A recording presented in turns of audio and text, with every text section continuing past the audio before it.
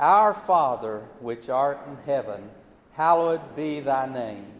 Thy kingdom come, thy will be done in earth as it is in heaven. Give us this day our daily bread, and forgive us our debts as we forgive our debtors. And lead us not into temptation, but deliver us from evil. For thine is the kingdom, and the power, and the glory forever. Amen. You may be seated. Thanks for doing that with me. The purpose, we said from the beginning for this passage, was that Jesus wanted to teach his disciples how to pray. They came and said, Lord, teach us to pray. They had seen him pray a number of times. They had seen him slip away and spend time in prayer. And they said, teach us how to pray. And so he said, here's the manner in which you should pray. And he began to pray this. And so Matthew records this for us in his gospel. But it's more than just teaching us how to pray. It also teaches us how to think about God, how to think about ourselves and our own lives in the light of who God really is. And it also teaches us how to live. So when we get our focus on God, and we learn more about God and what He's like and what He's about from the Word of God, we begin to change how we think about God. And when we change how we think on these things, we begin to find it's easy to change how we live, don't we? And so it's not just about how to pray, it's about how to think and about how to live for the Lord God. You see, when we pray, thy kingdom come, thy will be done, as we talked about a few weeks ago, we begin to pray about the things pertaining to His rule and His reign. And we begin to pray about those things. We begin to desire to live in submission to His lordship over our own lives. When we pray, our Father who art in heaven, we begin to live in the light of this relationship that we have. He is our Father. He's not just Father overall. He's our personal Heavenly Father. And so we can come to Him as we would our own earthly Father and say, Heavenly Father, I need you. Lord God, I need you. Lord, I'm your child. You've not forsaken me. I belong to you. And our prayer becomes really because of the relationship that we have. Our prayer life grows and becomes stronger. In fact, I believe we can begin to walk in greater faith knowing that He's our Father. We have a right and privilege to come to Him. And I believe that's an exciting thing. We begin to learn about that and we begin to live that out. Then when we pray things like this, give us this day our daily bread. We're not just talking to Him about what our needs are, and certainly that's what He's telling us to do. He's the one who can supply the need. And so we're looking to Him. So we have all of these different facets of how to pray coming to light. Deliver us from evil simply tells us that we're recognizing the fact that temptation to sin is always going to be a possibility. You can't think of a time when sinning is not a possibility. I mean, we can come to church and we can have a sinful thought. We begin to learn to pray about our need for deliverance and God's hand of protection against temptation, don't we? So this passage teaches us how to pray, but also how to think, and also how to live. And the truth is, prayer itself is to be God-centered. Prayer is God-centered. And I got to tell you, I'll be the first to stand up and admit, a lot of prayers that I've prayed, now looking back, they were me-centered. But prayer is God-centered. You say, you mean, Brother Crispin, I shouldn't come asking God about my needs? No, you should. But when your prayer is God-centered, and I come to Him because I have a need, because of who He is, I come to Him, that's different. That's God-centered. I'm coming to Him out of a need, but I'm coming to Him because of who He is. In other words, I don't have the answer. No one else has the answer. I want His answer first and foremost. Prayer is to be God-centered. And it begins here in this prayer, this model prayer in verse 9, with the worship of who God is. He's our Father. Hallowed is your name. You know, His name is holy. The Bible says He is holy. He is totally set apart, totally pure. You'd say, well, okay, what can we compare His holiness to? The answer is you can't. We have nothing to compare God's holiness to. He is totally pure, totally righteous, totally true, totally trustworthy. In every way, God is holy. His name and His names are hallowed. They are holy. And so we begin in that way. It's a form of worship. We're recognizing who He is. But then go down to verse 13, which is where we're going to be, especially the last part of verse 13. And you're going to see that it ends with worship.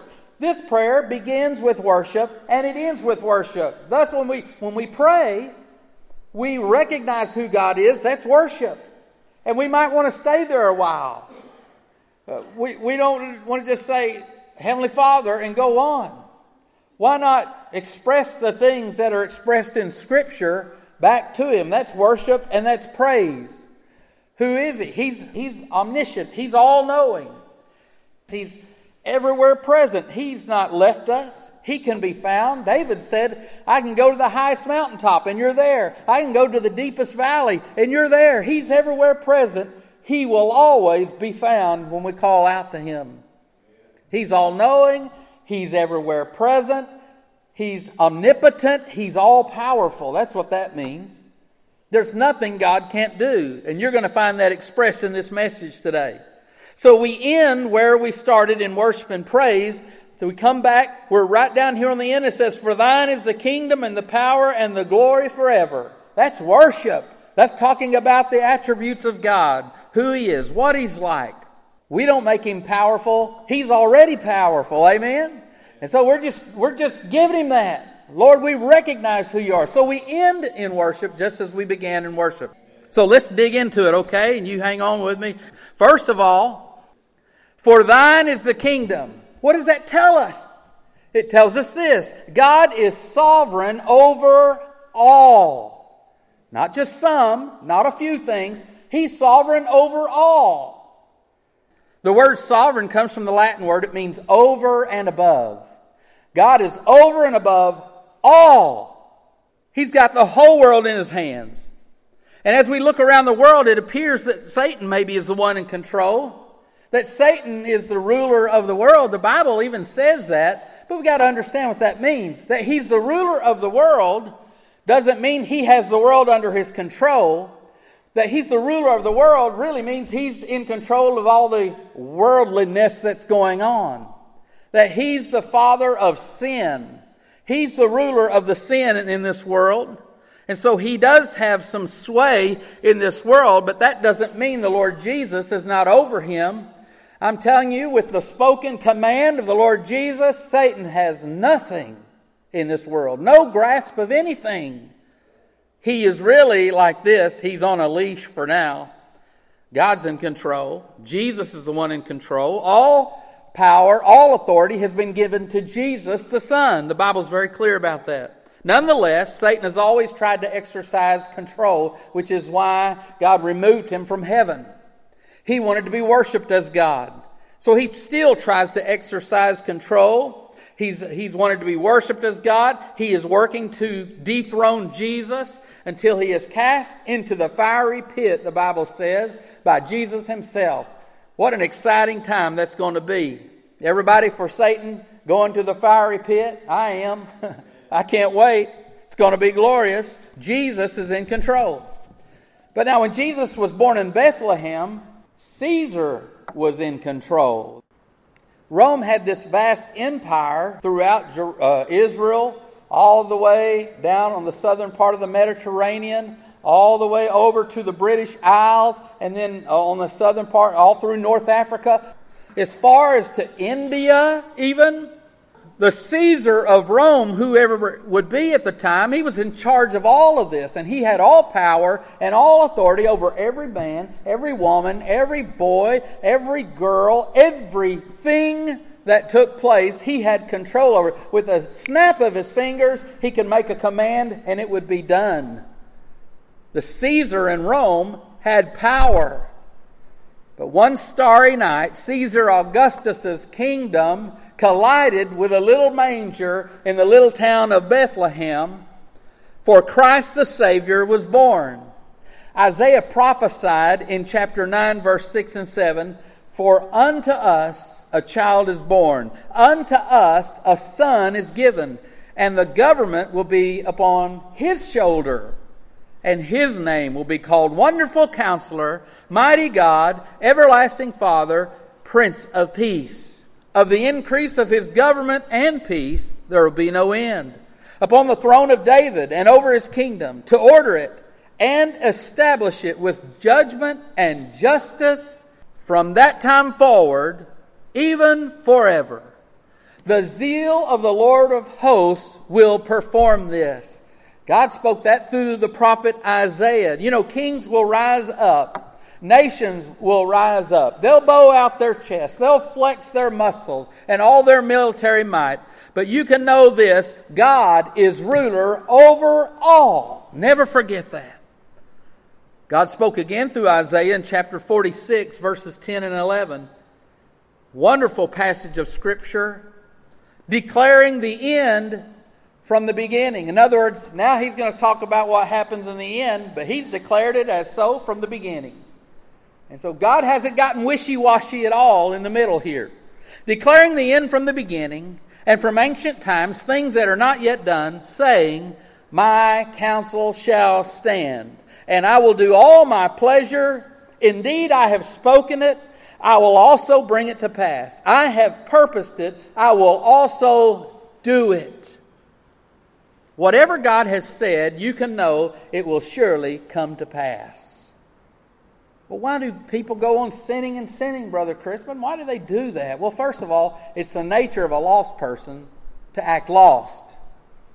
So people go on sinning and sinning. But I'll give you another answer as well. The reason people continue to walk in their sin instead of falling on their knees before a holy God and giving their life to Him is because they have become desensitized to their sin. They no longer view sin as sin because so many are doing it. Another reason is that the world thinks because God has not judged my sin already, I'm good. Hey, what do we have to worry about? If God was against me, He would have already done something to me about it. If God didn't like what I was doing, He would have judged me. Bad things would have happened. You know, an omen. Just things come around, but God's good. God knows my intentions. My heart's all right. I'm just having fun. These things I do just to have fun. If God was going to judge me, He would have done it already. But even as Christians, we become blind to our sin. Is anybody in the house this morning? I said, we Christians become blind to our sin, don't we?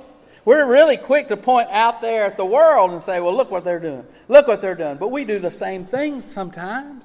And we say, well, God must be all right. I'm a Christian. I'm under grace. I'm a Christian. I'm under grace. I'm okay. It's like the lady who was testifying on a Sunday evening church service. They said, who wants to share a testimony? She said, I will. Something happened today. She said, I just don't know what the world's coming to. The world's going to the dogs, preacher. She said, well, I left church this morning. After the service, I went home, and she said, I found that my back door had been kicked in. A thief had come into my house and stole every one of my Holiday Inn towels. Don't let a lost, cynical, egotistical, prideful, immoral, depraved world tell you God is out of business, that God is not looking upon this earth, that God will not judge this world. God is in control over all. He said from the beginning what would happen in the end, and He'll bring judgment on sin, and He will deliver those who belong to Him to eternal glory, and others who are lost and who have rejected God will be condemned to an eternal hell. God is not out of business. God still receives the humble at heart, and He still will judge those who reject Him. Amen? God's not dead. The Lord gave John a vision of heaven of these last days. In Revelation chapter 11, verse 15, John says this, Then the seventh angel sounded. This is what he sees. This is what he sees. And there were loud voices in heaven saying, The kingdoms of this world have become the kingdoms of our Lord and of our Christ, and He shall reign forever and ever. The kingdoms of this world have become the kingdoms of our Lord and Christ. In other words, He's going to be in control over all of it. That's a powerful kingdom. That Roman Empire, what a powerful thing. Doesn't matter. It's going to be under his control. Perhaps every one of us are guilty of using the word my too much. My stuff, my family, my job, my income, my education, my house, my decision, mine. We think we're in charge, but we're not in charge because it all belongs to God. After Jesus died and was raised from the dead, the Christians in the early New Testament church would end this prayer in this way: For thine is the kingdom and the power and the glory forever, not Caesar's. Not Caesar's. They would not make that declaration that Caesar was Lord. They wouldn't do that. They wouldn't bow to Caesar. Thus persecution began to continue on and on. When Jesus was born, you have Caesar Augustus. Then around 14 A.D., the Caesar changed, and the name has slipped my head here now. But anyway, they would not bow to the Caesar. In 1901, a hymn writer penned this verse and song: This is my Father's world. Oh, let me ne'er forget that though the wrong seems oft so strong, God is the ruler yet. For thine is the kingdom. Second, he says, God has power over all. God has power over all. For thine is the kingdom and the power. And it's far easier for us to make a list, actually, of the things God cannot do than to make such a long list of all the things God can do. Let me give you a for instance. The Bible tells us God cannot lie. So put that in the things God can't do column. He can't lie. The Bible tells us He cannot change. He doesn't change at all. He's the same yesterday, today, and forever. The Bible says He cannot make a mistake. He cannot fail. These are things God cannot do. But I want to tell you what God can do. He can do anything according to His will. Anything that fits with His nature of who He is and His lofty position of who He is, He can do anything. The Bible says there's nothing God cannot do. Jeremiah 37:17 says, Oh, Lord God, behold, you have made the heavens and the earth by your great power and outstretched arm. There is nothing too hard for you. Listen, are you in the middle of a prayer battle right now? You're in the middle of trying to pray with faith, trying to believe, trying to hang on. There's a verse for you. Jeremiah 32:17, your great power and outstretched arm. You have made the heavens and the earth by your power and your outstretched arm. There's nothing too hard for you. But there's nothing too hard for God. You keep praying. God has power over all. A little boy was trying to move a small boulder from his backyard, and his father came home and saw him struggling over there. He'd done just about everything he could do to move that big rock, and it wasn't working. He was frustrated. He was upset. His dad walks in the backyard and said, What's wrong, son? He said, I can't get this rock to budge. It moved a few inches at first, and now it's just stuck. I can't get it to move. He said, Well, have you tried everything you know to try? He said, I did. I used the shovel. I've used a pry bar. He said, I've tried pulling it out of there. I've tried rolling it out of there. There's no way. There's nothing else that I can do. It simply won't move. His dad said, Are you sure you've tried everything? He said, I'm sure. Why do you keep asking me? He said, I just want to be sure. Dad said, I don't think that you've really tried everything. He said, I've tried everything, Dad. He said, No, you haven't. You've never asked me. I'm standing right here. I'm ready to help. You've never asked me. Isn't that like us and the Heavenly Father, God the Father? We try everything that we can do except rely on Him. For some reason, in our prideful heart, we won't walk in humility and just recognize that we can't do certain things. Certain things we cannot control. We cannot change certain things that are taking place in our lives. But we have a God who says nothing is impossible for me, if we'll just ask. Last week the children sang, He's got the whole world in His hands, and that's true. He has the power to establish or remove kings from their position and thrones. He has the power to even remove nations from the face of the earth. You say it's impossible that God could remove or establish nations. That's a people thing. We do that. The world's an established place. God's not going to mess with any of that. But I'm just going to tell you, some of you here, depending on your age, witnessed this firsthand around the world. The greatest manifestation of God's power when you were younger took place concerning the nation of Israel.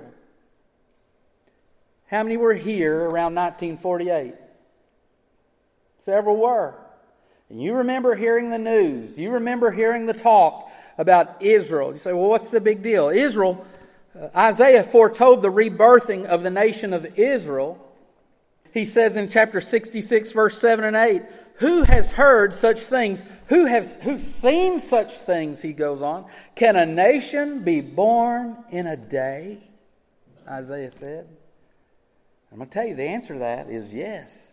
A nation can be born in a day. Now, Brother Crispin, it takes months and years of planning. It's this stage in our nation, in our world history, it's going to take military might, power. Somebody's got to be removed for a nation to come in and take over somewhere. Something big's got to happen. And it can't happen in a day. There's no way that's going to happen overnight in a day. And I'm going to tell you, it did happen.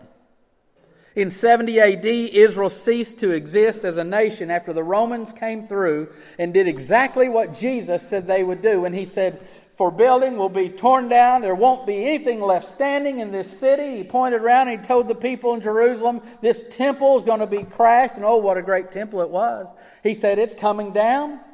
And the Romans came through just 30 years or so later.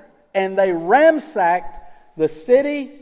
In fact, they burned the city of Jerusalem. They burned the temple. The gold that was and silver that was in the walls. They said when you go and you look at all the rubble, that there was melted gold and silver in the cracks of many of the stone that had come down and fallen. I mean, Jerusalem was destroyed. The Romans had overtaken it.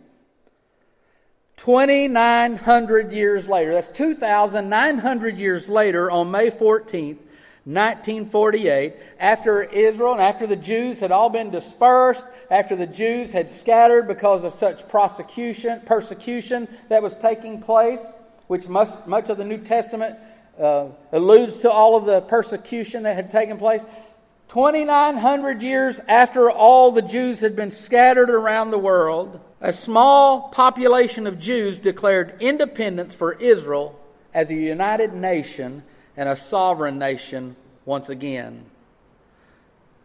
Although an Arab military coalition of surrounding states wouldn't have it, and a battle ensued, and Israel was completely surrounded on May 14, 1948, in the end, Israel won and maintained her claim of independence. God worked miraculously, and they were able to withstand all the outside pressure that was against them.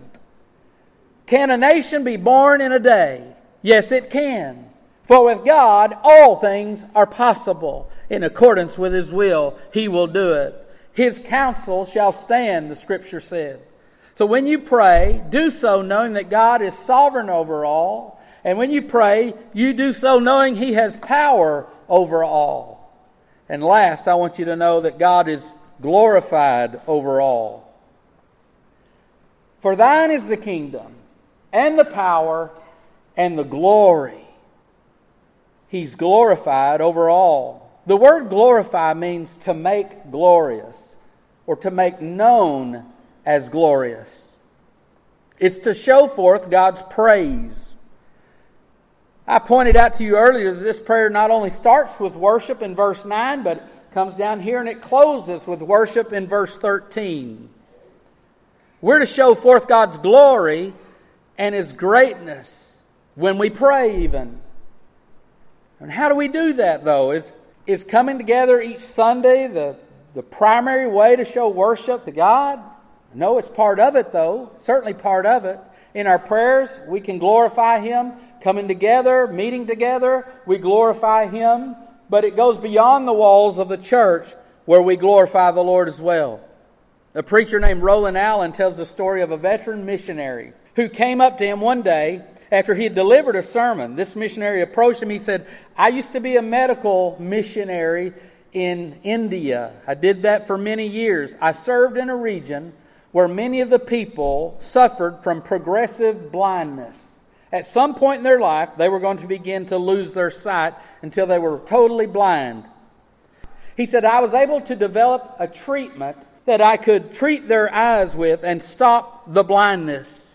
So people from all around began to come to me. They heard of me. They came to me for treatment. They would leave realizing they would have become completely blind at some point if they hadn't come to me for that treatment."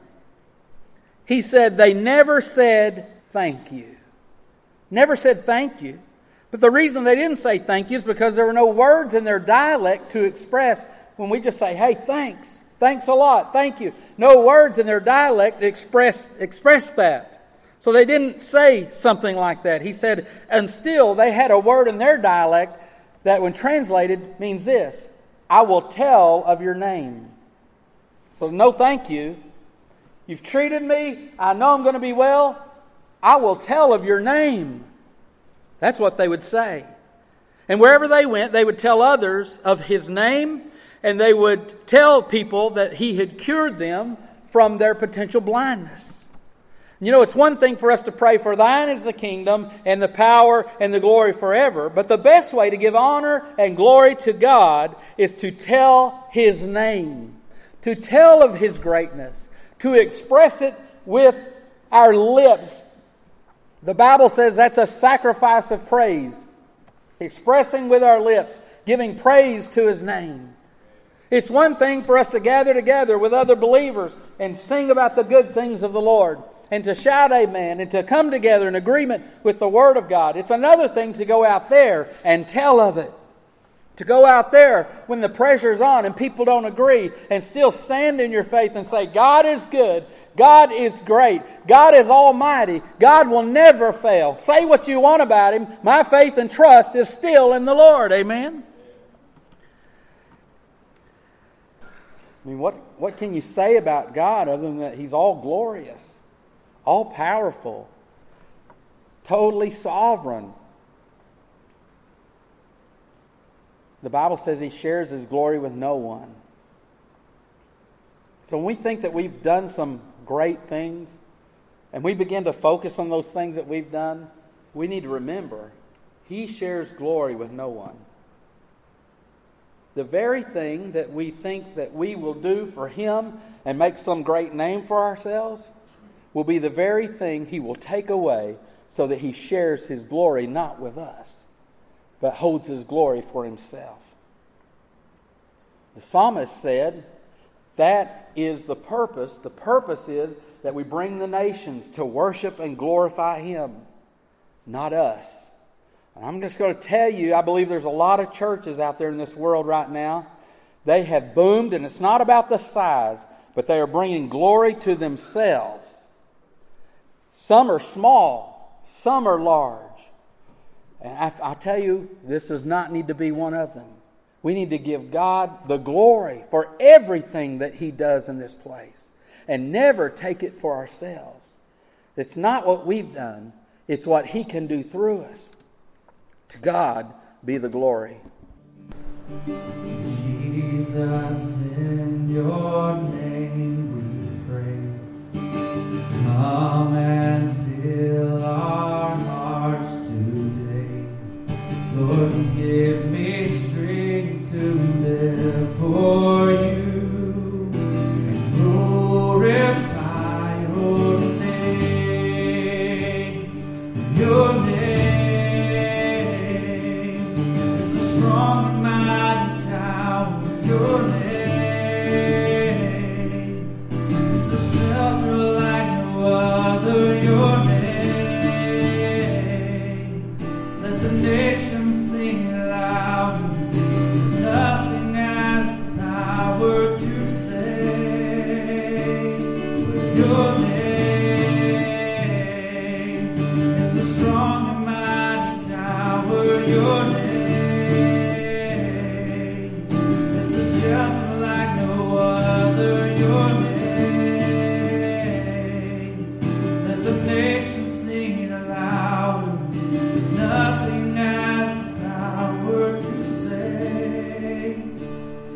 your